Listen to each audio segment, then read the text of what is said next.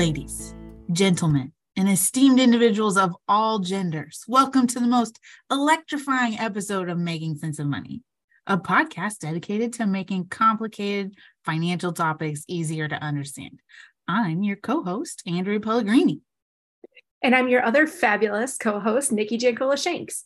Today, we have on one of our favorite returning guests, Donovan Sanchez.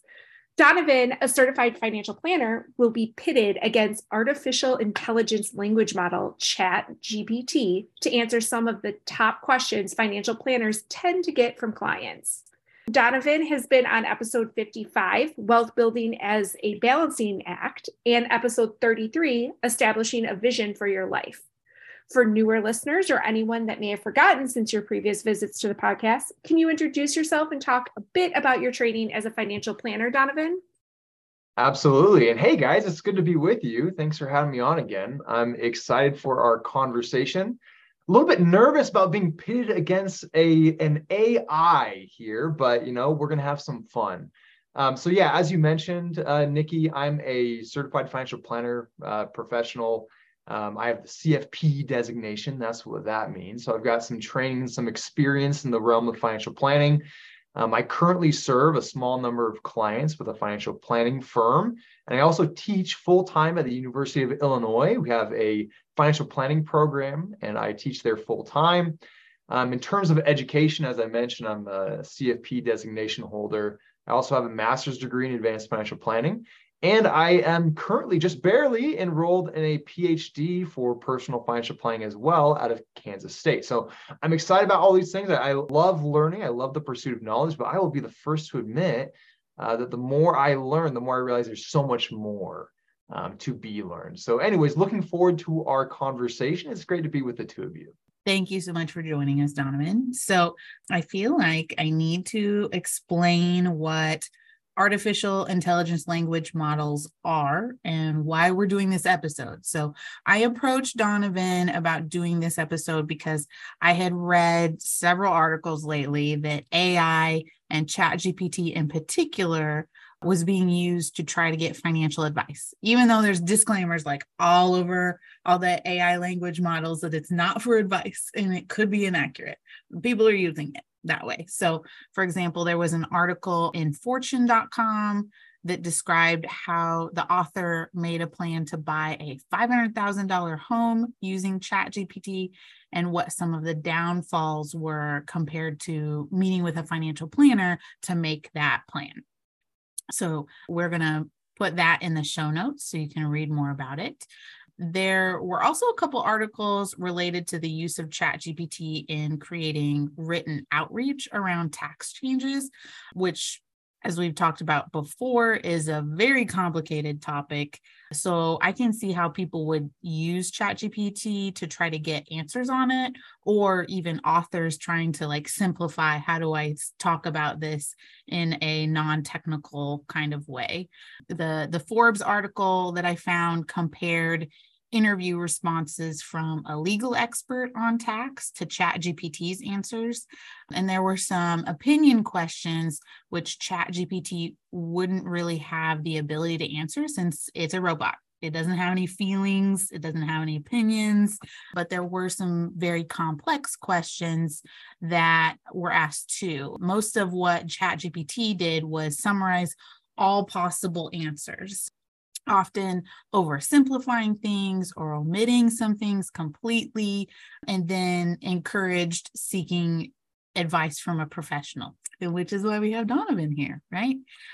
Because ChatGPT references everything in your conversation with it, they also asked it some questions which ChatGPT thought were riddles. So there were a few tax jokes that it created as a result.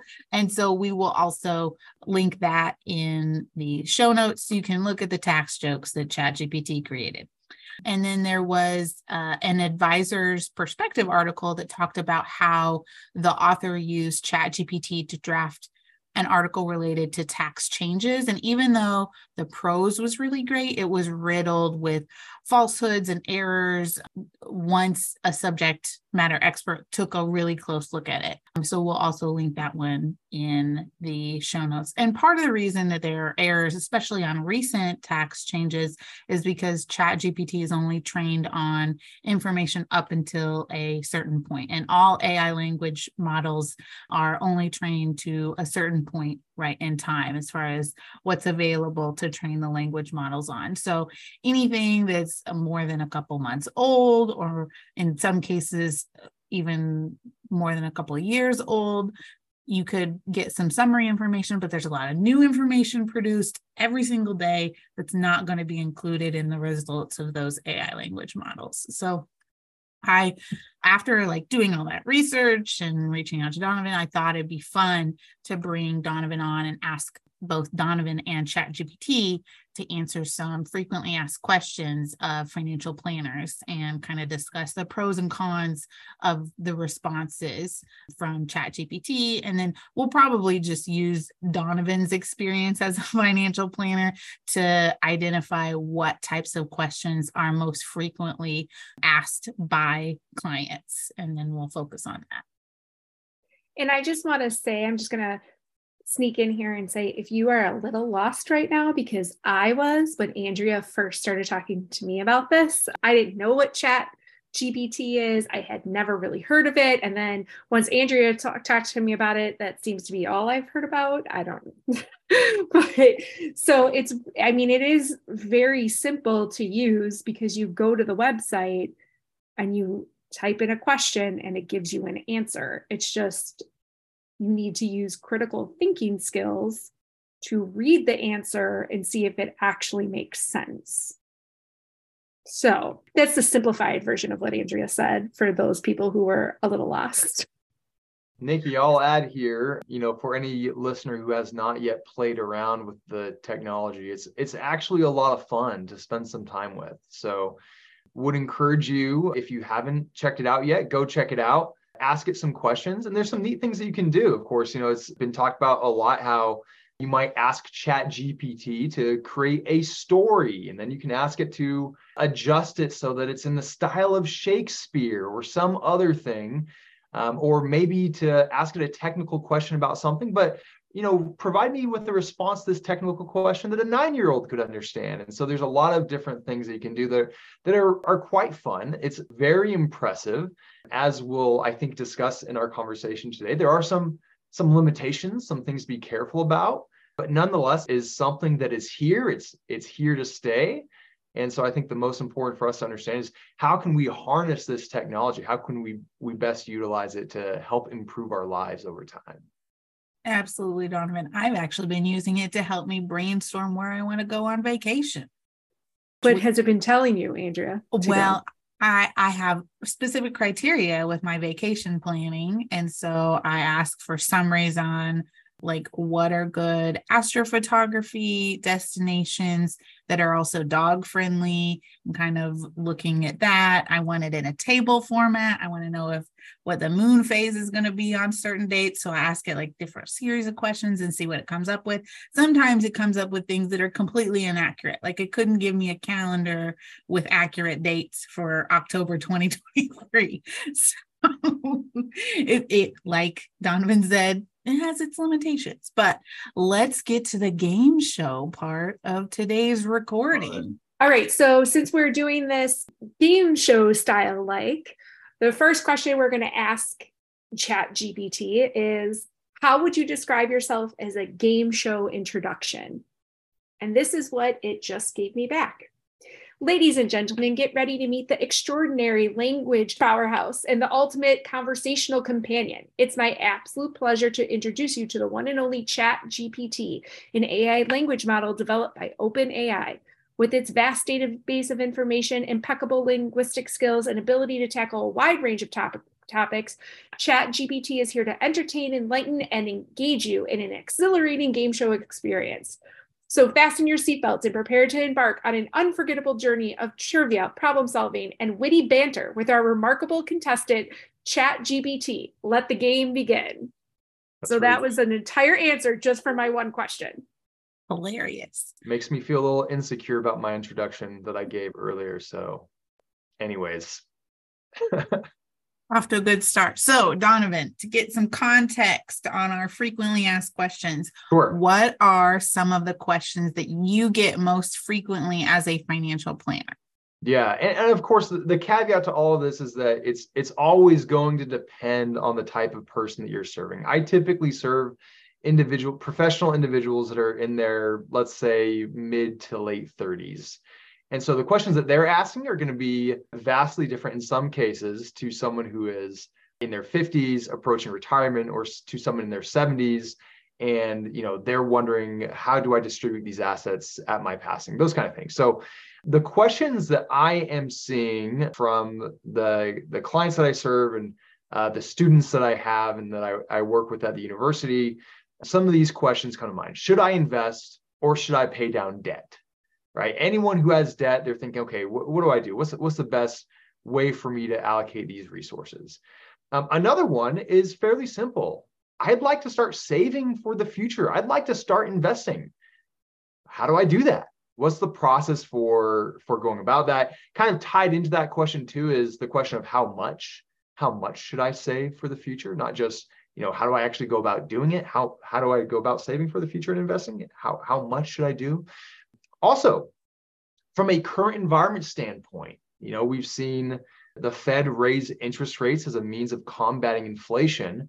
And so there's a unique opportunity now to put money in a savings account and actually get a fairly decent return on that money. And so the question that we've been seeing recently is, okay, well, what's a good high yield savings account that I might utilize? And of course, again, thinking about the cohort age group of individuals that I serve, a lot of them are thinking about buying a home. So what are the things I need to be thinking about when it comes to making that first home purchase? I think those are some general questions that I'm seeing on a regular basis. I think these are great questions to start with. So we're going to ask ChatGPT, should I pay down debt or invest? And I want an answer in less than 250 words. So what ChatGPT said is, the decision to pay down debt or invest depends on various factors. If the interest rate on your debt is high, it may be financially beneficial to prioritize debt repayment to save on interest costs. Additionally, high interest debt like credit card debt can be burdensome and hinder financial progress, making it a sensible choice to pay it down first. However, if your debt has a relatively low interest rate and you have the means to make regular payments, investing may offer opportunities for growth. Investing can help you build wealth over time, especially if you have long-term investment horizon. The power of compounding can potentially generate returns that outpace the interest rate on your debt. It's important to strike a balance between paying down debt and investing. Allocating a portion of your funds towards debt repayment can reduce financial stress and provide a sense of security. Simultaneously, investing a portion can help you work towards long-term goals, such as retirement or saving for a major purchase. Consider factors such as your financial stability, risk tolerance, and time horizon. If you have high interest debt or are financially strained, prioritizing debt repayment is prudent. Conversely, if your debt is manageable and you have long-term goals, investing can be a way to build wealth. Seeking guidance from a financial advisor can provide personalized advice tailored to your specific circumstances. So, Donovan, what do you think of this response? Granted, we gave it some parameters so that we weren't running this episode for 4 hours, but what's your take as a financial planner? Well, we said to answer in less than 250 words. I'm not sure that was quite less than 250 words, but it's hard to critique something like that. We're asking it to provide information about an important topic and do it in a limited fashion. So it might be interesting for our listeners also to go and ask similar questions, see what answers they get too. I will say though, you actually just did the word count. It's 227 words. So it did it! Success! All right, my first critique is completely null, right? But that was a silly critique anyways. Well, I think what we're likely to find, let me just provide a general observation here about what we are likely to find from ChatGPT. generally speaking, I think that it's going to provide some pretty good high-level general advice, similar to the types of topics or guidance that we might find on like reading an Investopedia article about this topic, or maybe reading a reputable blog that's a financial blog, or maybe reading something in Wall Street Journal. I think most of the time we're probably going to find some good general information. I think where it's going to fall short is on the personalization standpoint. So here are some things where potentially, well, let's start with some of the good things that I really, really like. So I really like the advice around the standpoint of saying, hey, if you've got high interest debt, this is really something that you need to focus on paying down. Absolutely, couldn't agree more. But if we have credit card debt and has interest rates that range somewhere between 15 and 25%, doesn't really make sense to invest at all, right? The best thing that we can do in that circumstance is to pay down that credit card debt. So high interest debt, it's really hard to make a case for saying that you should invest as opposed to paying down that debt. The other thing where I think that this response is potentially falling short, and again, this is going to come into play because this AI tool doesn't really understand all of the personal details of our situation. There's certainly some things that I would advocate before the investment process, making sure that we have an emergency fund in place, right? An emergency fund is very important to make sure that we don't go into more high interest debt, right? If we don't have an emergency fund, something happens, we're gonna have to swipe that credit card. We could see ourselves going into more debt. I think insurance planning is also really key, right? Making sure that we have our life insurance squared away if we have people financially relying on us, making sure that we have the right disability insurance, health insurance, those kind of things. And again, wow, what a great response in general that we received. However, there are some blind spots that just right asking the questions, giving us a good answer, but what are the other blind spots that we might have that we need to take care of before coming in with this question of how do I, should I pay down debt or invest? Well, there might be other things that we need to do even before that. So that's one thing to think about. I think also there's a lot of different types of debt. It can make complete sense to establish a robust debt reduction strategy. And I'm a big fan of getting out of debt. And a lot of the guidance that I provide to my clients is in the realm of, okay, how do we reduce this debt in an efficient and effective way possible? But there are unique circumstances where paying down the debt aggressively maybe isn't the right strategy. And I think the one that comes to mind for me, Andrea, as well as you, I know we've had conversations about student loans in the past. Student loan planning may dictate that the most favorable strategy is actually not paying down that portion of the debt as fast as possible, if it's possible that forgiveness could be received down the road. And there's a few programs that individuals could be eligible for forgiveness. So again, I think without going on and on for too much longer on this first question is that, wow, I like this response in general, but there are personalized blind spots where if I'm just reading this and I've just gone to this and I've read it, I might say, okay, let me start making aggressive payments on that student loan. Well, if you qualify for public service loan forgiveness, maybe that's not the best decision to make after all. So again, really great high-level advice, but getting into the specifics of some situation, I could see scenarios where someone could potentially make some errors if this is all that they consult. Donovan, I think you made a really good point of pointing out what the interest rate ranges for high interest credit card debt, because this response that ChatGPT gave us no context for what high interest debt means or low interest debt means. And for people that are unaware or might have debt averse kind of attitude or approach towards debt repayment, they might assume that a 6% interest rate is high, right? And so that would cause them to prioritize debt repayment when it may not make sense in the broader context of wealth building and debt reduction. So excellent point of that additional context being needed. All right, so now it's my turn. I am going to ask ChatGPT the answer again in less than 250 words. How do I begin saving for the future? And the answer I got back was, to start saving for the future, follow these simple steps. 1, set clear goals. Define what you have to save for, such as emergencies, a down payment, or retirement. Having specific goals will help you stay focused. 2, create a budget. Track your income and expenses to identify areas where you can cut back Allocate a portion of your income to savings. 3, automate savings. Set up an automatic transfers from your paycheck or checking account to a separate savings account. This ensures consistent savings without relying on willpower alone.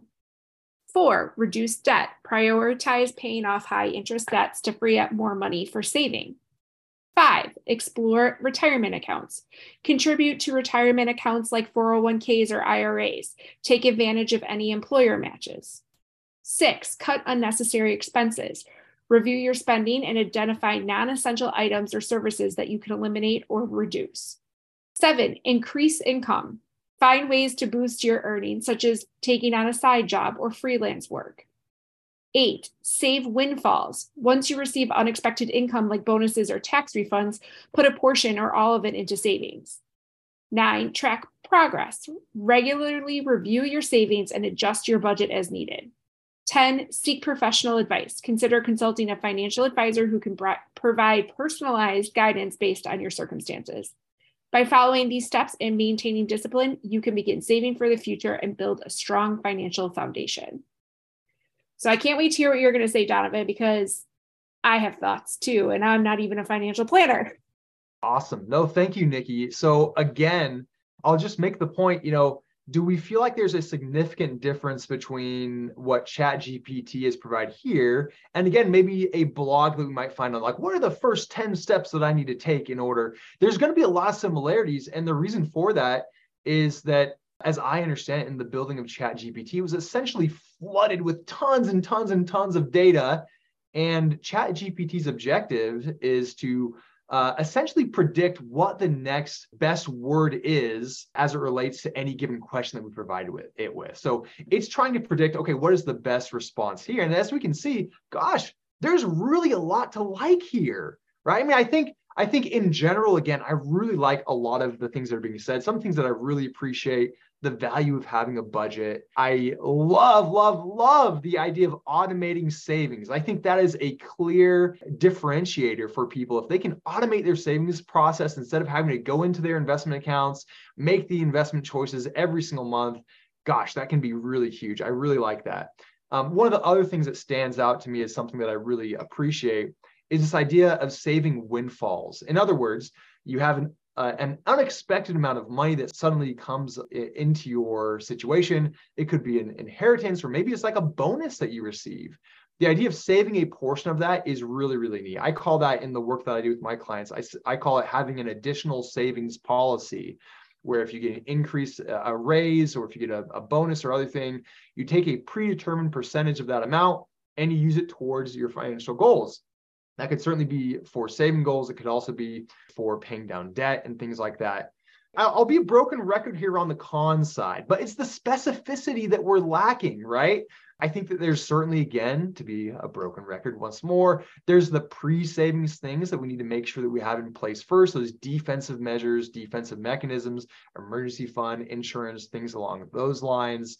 But again, we've been given some really great general advice. But the next question for me is, well, how much? How much should I save? And the neat thing about ChatGPT is that we can actually follow up with an additional question, right? We can say, how much should I be saving? To which accounts should I be saving? So we do have the capability of further asking ChatGPT questions, so we could get some more answers. But again, I think those are clear questions, and it's difficult to have a good answer to it without understanding the personal circumstances of the individual. How much should I be saving? Which accounts should I be saving to? The question of how much depends so much on the income that we're making, the discretionary income that we have available for saving. How much income do we have, right? If I'm a high income earner, I probably need to save more in order to replace a more significant amount of my income at retirement. Where if I'm a lower income earner, I still need to save, but a greater percentage of my income is going to be replaced eventually by Social Security. But again, the question of like which accounts, we have a good idea here that utilizing retirement accounts is favorable. However, that's nice, but the differences between retirement accounts can be quite significant. Just for example, the difference between a traditional IRA and a Roth IRA. It can make a great deal of difference in your long-term planning, which account you contribute to based on your current circumstances now, as well as what you would anticipate in the future. So a lot that I really, really love. But again, without the specific circumstance of my situation, it's really not tailored advice. And one of the things that we'll notice, I think, probably in every question that we ask, the final recommendation or the final note is going to be something to the effect of seek professional advice as it relates to your circumstances, right? That's one of the things that we're going to see time and time again, because again, the developers of ChatGPT are very well aware of the fact that ChatGPT does, or any AI model as they currently stand, right? I'm sure they'll advance a great deal over the years to come. But the AI does have the ability to hallucinate. In other words, it might just create an answer that isn't accurate at all. It's just making something up. Now, I don't really view that in any of these questions that we've asked so far, but it's very difficult if you are not a professional to look at an answer from ChatGPT or another AI tool and know for sure whether or not this is good, sound information, or if the tool maybe just made something up that sounds really good, right? The prose is fantastic. I like reading this, but knowing how accurate it is difficult unless you have experience in the area. And I think that's one of the reasons why we're going to see at the end of these questions, it's going to say, hey, it's probably a good idea to seek professional advice for your situation. And Donovan, you kind of highlighted the one that really stuck out to me, which was the Explore retirement accounts. And then it just listed some without, if I'm a person who is going to use ChatGPT to financially plan, I'm only looking at 401ks or IRAs, right? But we know that there's a whole bunch of ways to save out there. Andrea and I are state employees, right? And so are you. So we also have a pension that's not mentioned. So I just think it was one of those things where I was like, if somebody just uses this and it's like, all right, I'm going to search these two choices, it's not going to give people a very robust picture for saving for the future. Well, and it reinforces some biases, right? Everyone assumes that everyone has access to 401ks if they are employed, but none of the three of us do in our state employment roles. We don't have access to 401ks. Any nonprofits don't offer 401ks. So I think you're right as far as that being a limitation. I also think we've been asking very general questions. So now we're going to ask ChatGPT a little more specific questions, since I think the previous two questions we've asked have been rather broad. And so they've had very general answers. So we're going to ask, how can I balance saving for the future, for example, retirement, while also enjoying my present lifestyle, which is a common balance issue. It's something Donovan's very passionate about, right? You've been on a couple times to talk about that balance issue. So let's see if ChatGPT can answer it. It's thinking longer than the other ones. It is actually giving us a little blinking light there. Yeah. I say thinking, it's not thinking. It's trying to process. I've actually not seen it work through something this slow in all the times that I've used it, I think. I should disclose too, I actually pay for the premium version. So it's it's like $20 a month. And so maybe that's one of the reasons why I'm used to seeing it move a little bit quicker too. Yeah, I'm sure that the more people that are using it, the slower it is as well. Yeah. But this is a lot slower than the last couple times we've played with it today. Got a lot of people doing some podcast recordings, maybe. That might be the case. All right. So this is what it said. Balancing saving for the future while enjoying your present lifestyle requires a thoughtful approach and a focus on your priorities. Here are some strategies to strike a balance. Number 1, set clear goals. Define your short-term and long-term financial goals. Determine how much you need to save for each goal and create a budget that accommodates both your present lifestyle and future savings. Number 2, prioritize and allocate. Prioritize your savings goals based on their importance and timeline.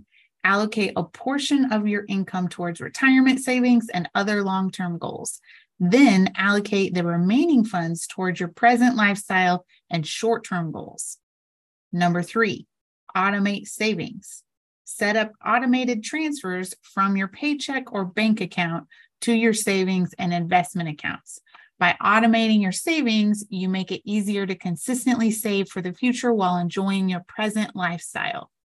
Number 4, track and automate expenses. Regularly review your expenses and identify areas where you can make adjustments. Look for opportunities to cut unnecessary costs without sacrificing the quality of your lifestyle. This can free up additional funds for both savings and enjoyment. Number 5, flexibility and adjustments. Remember that life circumstances change and your priorities may shift over time. Continuously reassess your financial goals and adjust your savings plan accordingly. This flexibility allows you to adapt to changing circumstances while maintaining a balance between saving and enjoying the present. Number 6, seek professional guidance. Consider consulting a financial advisor who can provide personalized advice based on your specific financial situation and goals. They can help you create a tailored plan that balances saving for the future with enjoying your present lifestyle. Remember, finding a balance is about making conscious choices that align with your values and financial objectives. By planning ahead, being mindful of your expenses, and regularly evaluating your progress, you can enjoy your present while securing a financially stable future. So before Donovan responds, that last point that it made was the exact same as the previous two about seeking professional guidance. And I think part of that is not just the developers making an active choice here. All financial educators, blog authors on finances say seek professional advice when it comes to most financial decisions. So it could be that it's being trained for this. So for instance, when Nikki and I discuss anything related to taxes, legal legislation type stuff, or we say, hey, seek a financial professional. We're not an attorney. We're not CFPs. So that could be also a component of that last piece. But I wanted to point that out since it is a trend that we've noticed. But Donovan, what's your hot take on this one? Well, I think this looks like a really nice blog snippet. I think that this is some really great general advice. I think one of the challenges that whether we are perusing Google or if we're having some fun with ChatGPT, is that it's one thing for us to read this information. I think it's quite another to actually go out and implement it, which is why you see so many people when they're approaching their goals, seeking out some sort of coach or some sort of other human being to help guide them through the process. Now, I actually think that there's a wonderful place for doing it yourself, right? Do it yourself is fantastic. And a lot of people derive a lot of satisfaction about accomplishing things on their own. But I do think that for a lot of things, and a simple example that many of us have dealt with is wanting to be a little bit better around the food that we eat for whatever reason it might be. Maybe just being a little bit healthier. Maybe it's because we want to shed a few pounds. It's one thing to say, okay, here's what I should eat, right? I think most of us could pretty easily identify the healthy and nutritious food. But when it comes to the heat of the moment, at the end of the day, do we reach for that carrot or do we reach for that cookie, right? So that's the thing that I'm thinking about here as I'm considering how people might utilize this tool. Again, looking at this answer, gosh, so many great things. But how successful are we going to be taking that information and applying it to our lives in a consistent way to where we really are aligning our values with our finances? And again, I think that for some people, it's a hobby, it's what they love. They could very well go do that. But I think having another human being there to help coach you through, I think is also really worthwhile. So that's kind of my high level thoughts on this one. Again, poking at some of the things that I really like. I just love the automation. I love setting clear goals and prioritizing those things. One of the questions that I would have if I were utilizing this myself is, well, how do I go about setting those goals? How do I go about prioritizing those goals? And this is maybe a bit of a shameless plug for a previous conversation that we've had about talking about setting a vision for our life, right? And that's one of the things I like to have a vision document that I'm referring to on a weekly basis or so.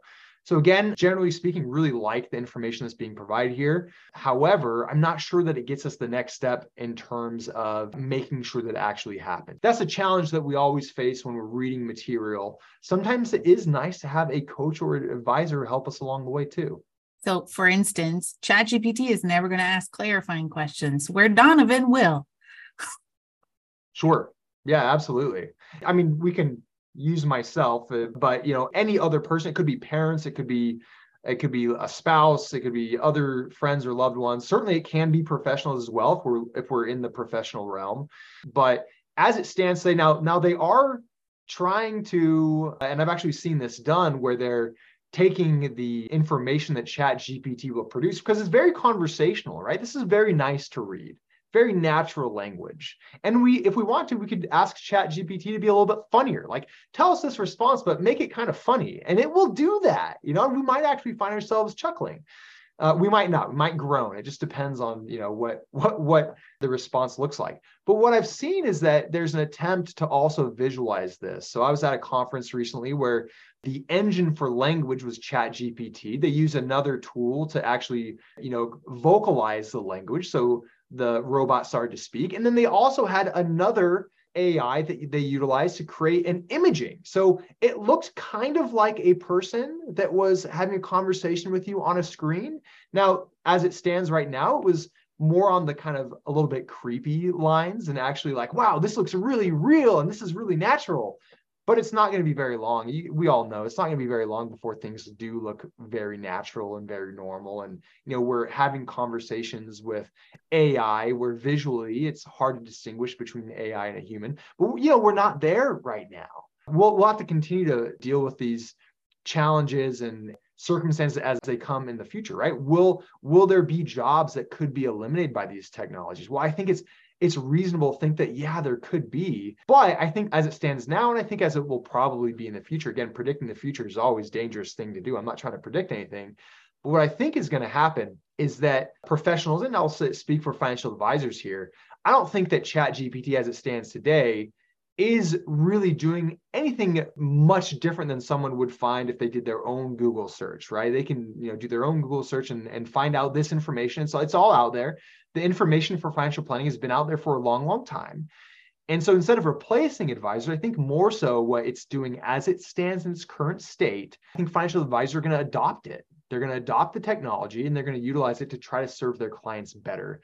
Because at the end of the day, right, the financial planning work still needs to get done. We can learn some great information here, but we actually have to go out and we have to build a budget. We have to go out and get an estate plan put together. We have to open up investment accounts and we have to fund those. We have to figure out our student loan situation. So again, great information. I love the things that have been put up right now, but actually getting it done is where I feel like as it stands today, I don't think that financial advisors or other professionals are at a big risk of being replaced. That could change in the future. We'll have to monitor things and see how the technology develops. But nonetheless, I think the information, at least that is provided in our conversation so far, has been, I think, pretty good general information.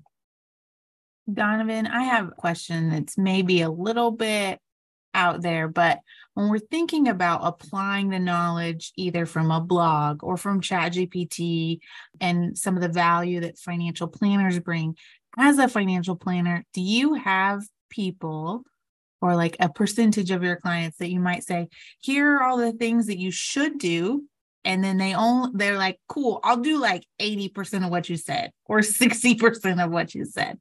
And so if we're thinking about application of knowledge, even when people pay for a financial planner, they don't always do what the financial planner says. This is a great question, Andrea. I think that the reality is that as human beings, we are often not perfect at following guidance or doing the things that we know we need to do. I would also say, though, as a financial advisor, I don't view my role as necessarily being to provide clients with what they must do.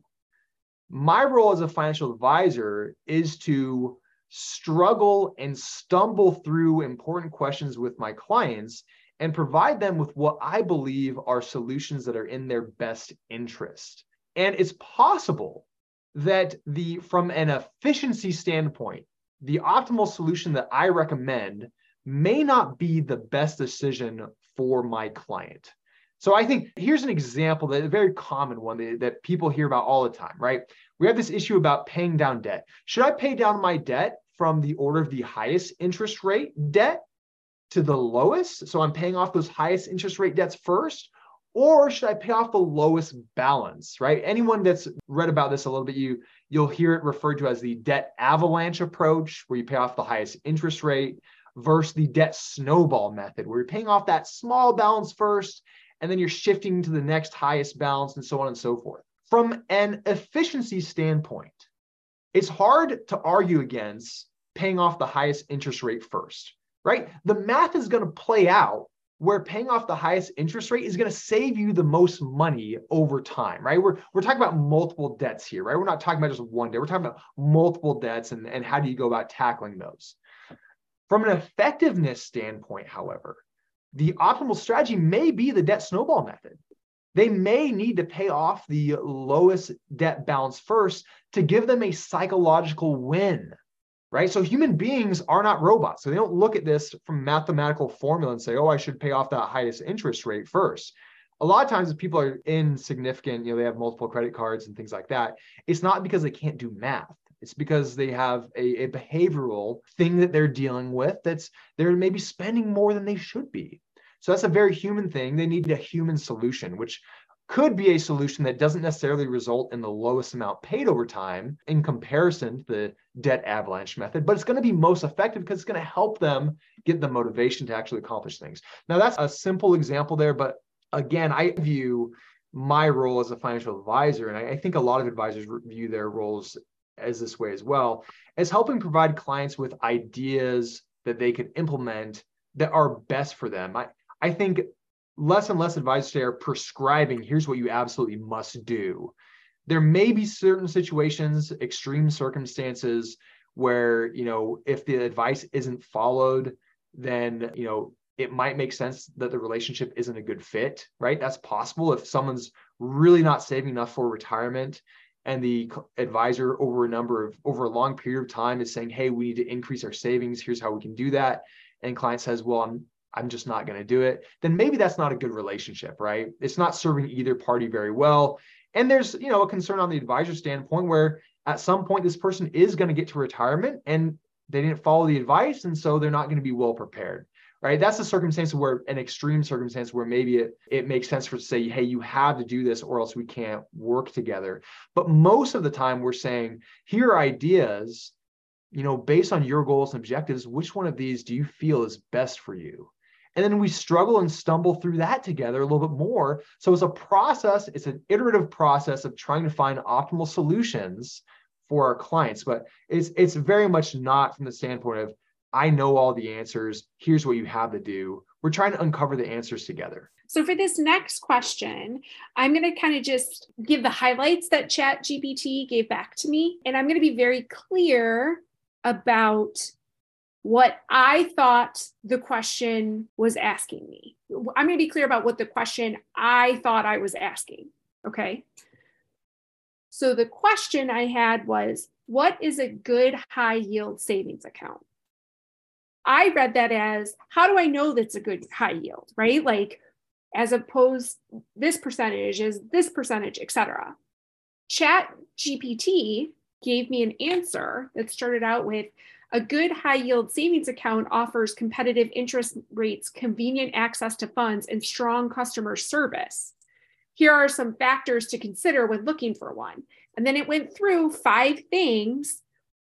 Interest rates, looking for savings accounts that provide higher interest rates. The APY, the annual percentage yield, pay attention to that. The higher the APY, the more your savings will grow. 3, fees and minimum balance requirements. That's talking about the actual opening up an account. 4, accessibility, consider how easily you can access your funds. Look for savings accounts that offer online and mobile banking. 5, FDIC or NCUA insurance. So making sure that your account is, the bank or credit union is insured. I'm sorry, there were 6. 6, reputation and customer service, making sure that you research. And then at the end, it said, some examples of popular high yield savings accounts include Ally Bank, Marcus by Goldman Sachs, Discover Bank, and Capital One 360 Performance Savings.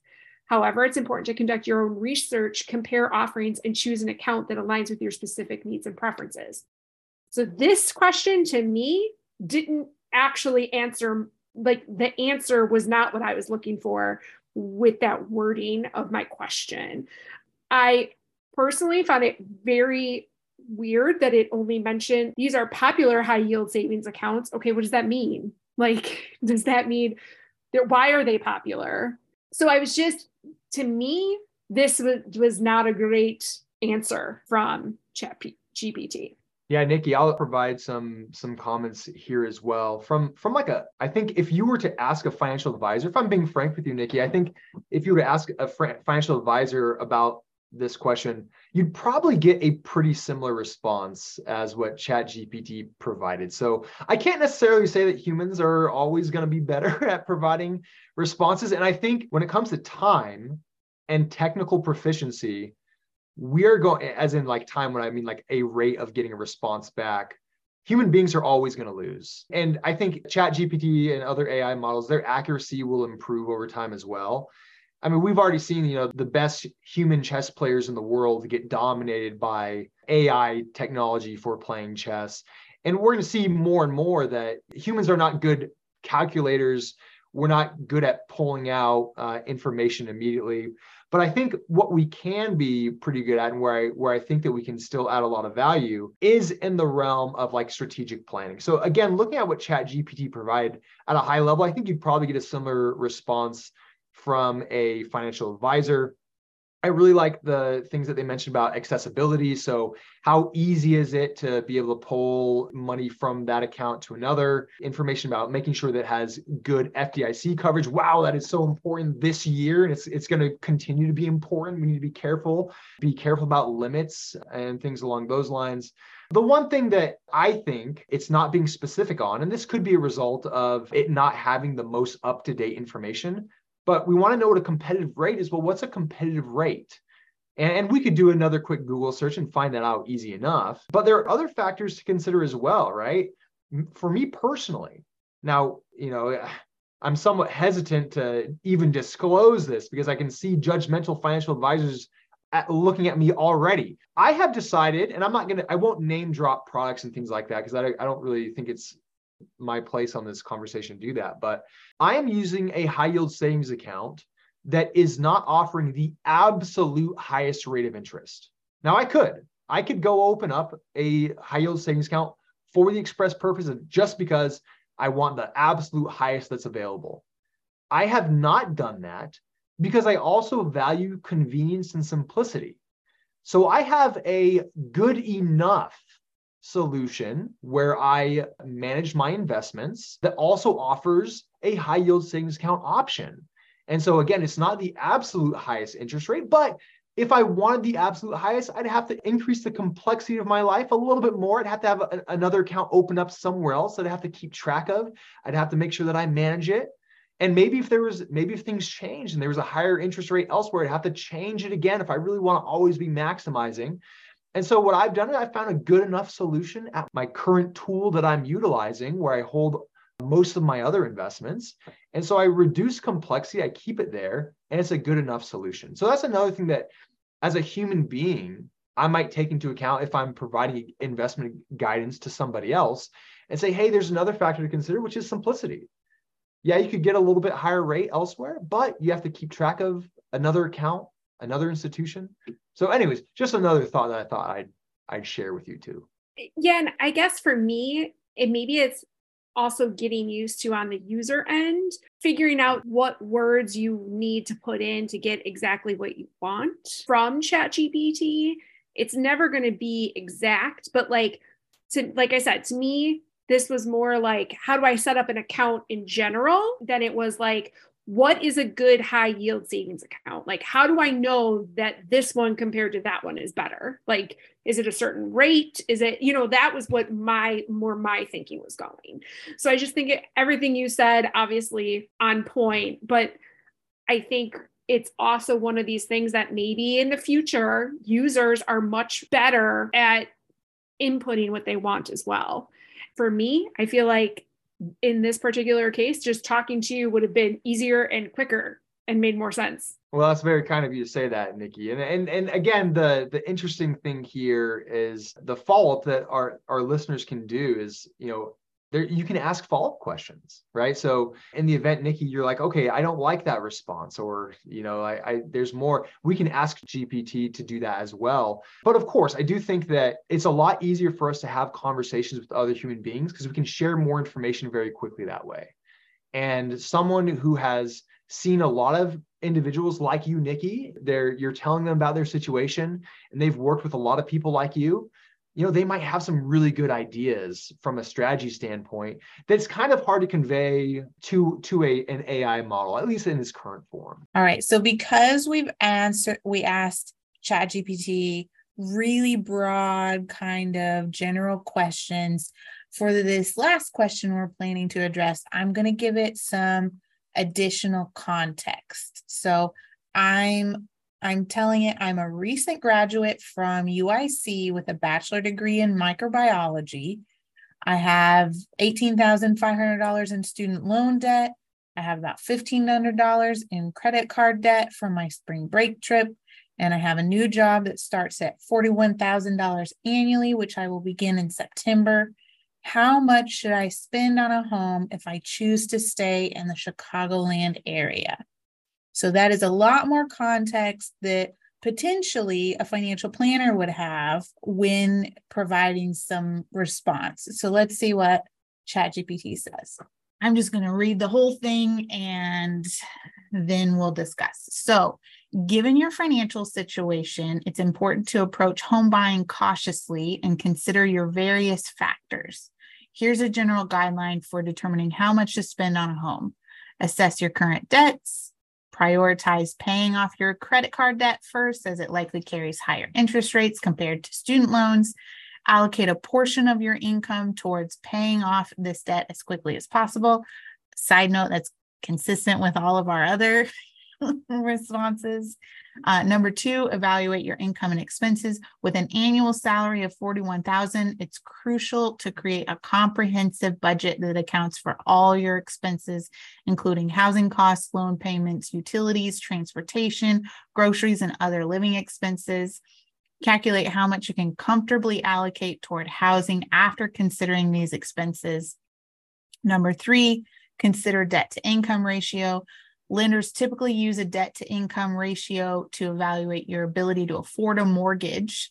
It's advisable to keep your debt to income ratio below 43%. Calculate your debt to income ratio by dividing your total monthly debt payments, including student loans, by your gross monthly income. This will give you an idea of the mortgage payment you can afford. Number 4 is down payment and closing costs. So saving for a down payment is crucial.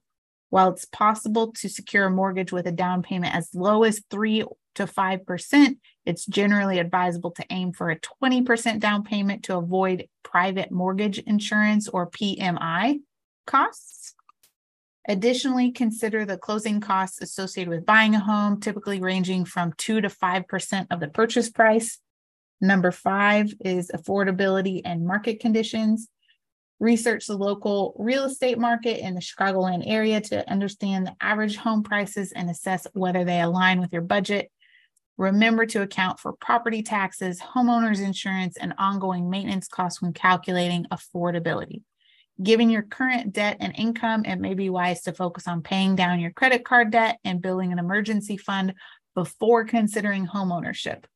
Once your debts are under control and you have saved a sufficient down payment, you can reassess your budget and consider purchasing a home that aligns with your financial goals.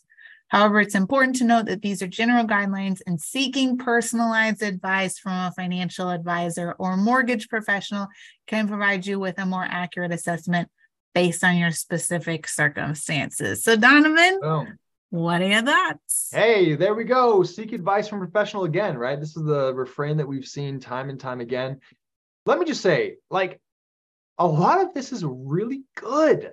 A lot of it's really, really good. So I love the very kind way that ChatGPT is asking, or suggesting, hey, maybe it's a good idea to focus on some other things before diving in. It's very nice. I thought it was very kind and in kind of that letdown, right? We have to appreciate it for that. Of course, any good financial advisor, I think most people in general from an outside perspective, because remember, buying a home is an emotional thing. Like if you're looking for that first home, it is just emotionally charged. You want it. You're maybe trying to push things up to the maximum that your budget could allow.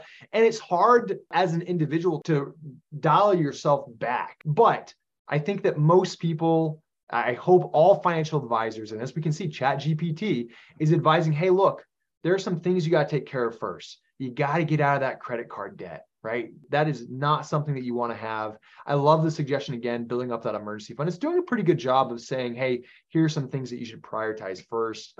Again, blind spots. We need to be, let me provide a few other positive things, and I'll provide maybe some blind spots that I think we're not seeing. And again, my fear as in people who are using ChatGPT, or even just, Googling their questions in general, is that they may not know what the questions are that they should ask. Like, this is a great answer that it's given us, but as I'll note here in a little bit, I think that there are some pretty big blind spots. But if this is not a space that I've inhabited for very long, it's pretty difficult for me to see those blind spots. So anyways, I love the suggestion. Hey, look, focus on paying down that credit card debt, build that emergency fund. I thought it was really cool that it actually provided us with the calculation for calculating your debt to income ratio. That's pretty nice. If I don't have a background in personal finance, debt to income ratio, man, that sounds like might as well be Greek. Like, I don't know what it's talking about. I think that the recommendation to do a 20% down payment is just great, right? Avoiding private mortgage insurance, if at all possible, I think is really, really key. Now, some things that I'll mention as I think are blind spots. Again, on the student loan debt, right? We talked about this before. It may be possible for forgiveness, so that needs to be taken into consideration here. The debt to income ratio of 43%. In my opinion, that is really significant. That is very, very high in my view. So I think that striving to keep debt to income ratio much lower than that is advisable. Now we have rules of thumb, right? Some advisors would say, like, don't let your total debt to income ratio go above 36%. Again, and these rules of thumb can be nice, but it's as simple as this, right? If you have a significant amount of your monthly paycheck going to debt, whether it be student loans, credit card debt, or mortgage, that's less money that you have to do other things with, be it to go on vacations or to go out to eat, or of course to save for retirement, right? To save for the future. And so when I'm working with my clients, we're usually not looking at necessarily a target percentage of debt to income ratio, but we are certainly keeping it lower than 43%. I think it would be very difficult to save for the future and to also, spend money on things that experiences if you have a debt to income ratio as high as 43%. So that's one thing that I think makes me uncomfortable there. When ChatGPT says to talk to a financial advisor or a mortgage professional, the criteria for a mortgage professional is their goals are to get you in a mortgage. And so the highest debt to income ratio that they can consider is what they're going to consider. They're not going to tell you if you can't afford something based on their criteria. A financial planner may tell you based on all these additional factors, your existing debt, your lifestyle choices, you may not be able to afford this home that you're looking at. Financial planner is going to have a different goal than a mortgage professional, like what ChatGPT has advised here or provided here. So Andrea, I appreciate you bringing up that there may be different objectives depending on the professional. As you were mentioning, someone who's lending might be more inclined to say, hey, here's the maximum loan that you could get. Whereas a financial advisor might say, you could get this maximum loan amount, maybe upwards of up to 43% of debt to income ratio. But should you do that?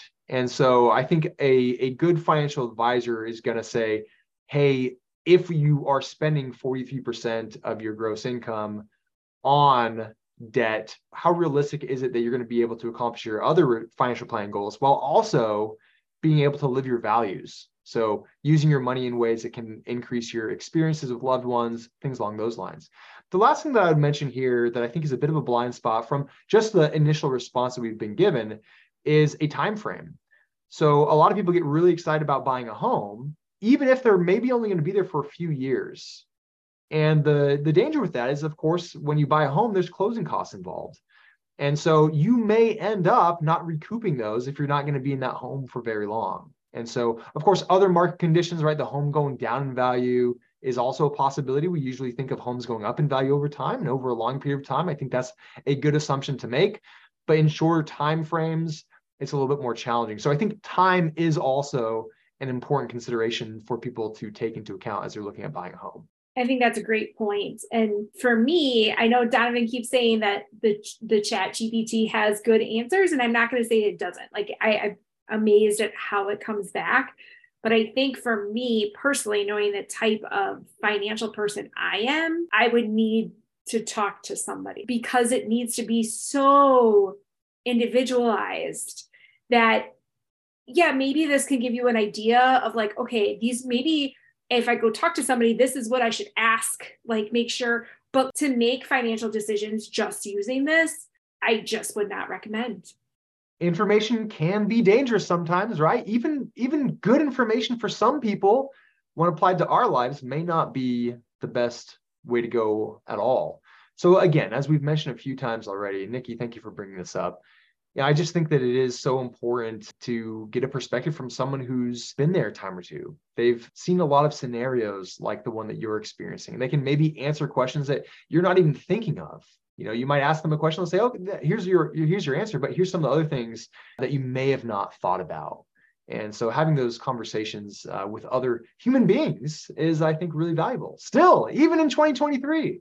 I completely agree. Well, I think we have probably taken a lot of your time, Donovan, but I appreciate all of your insightful comments on the utility of ChatGPT to answer some of the big questions that a lot of clients or consumers ask. I'd also like to point out that because AI language models are learning so quickly, they're becoming very popular in our daily lives.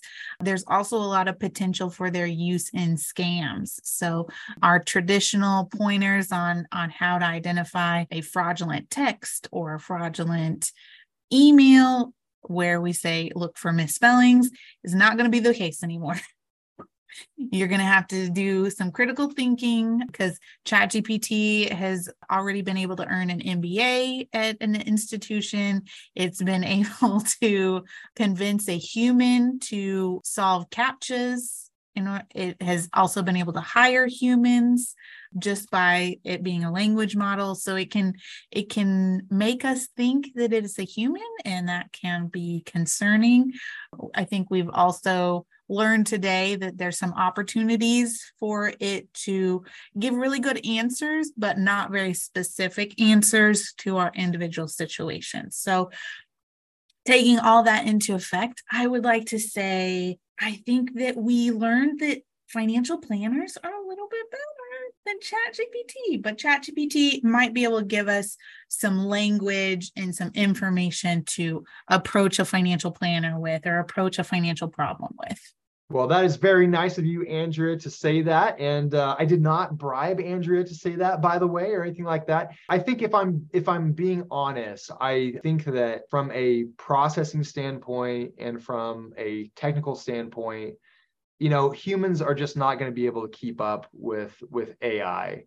I still think, as we've, I think, uncovered together, there's immense value in speaking with other people, having someone who's empathetic, who's hearing out your situation, who can guide you, who can think strategically with you, who can hold you accountable.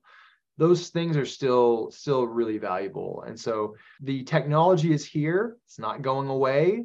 I really appreciate you bringing up, I didn't even think about AI in the context of scams and things like that. That's something that for me to put on my radar that I need to be thinking of.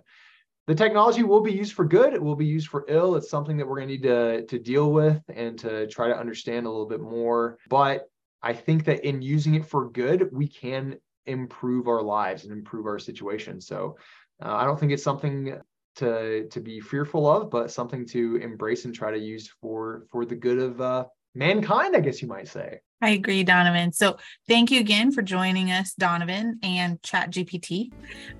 I think that we're going to wrap things up for today. And again, Donovan, we love having you on, so I'm sure you'll be back. Thanks everybody for listening. And as always, please like and subscribe to us on Apple, Spotify, Google Play, or wherever you listen to your podcasts. Thanks, guys.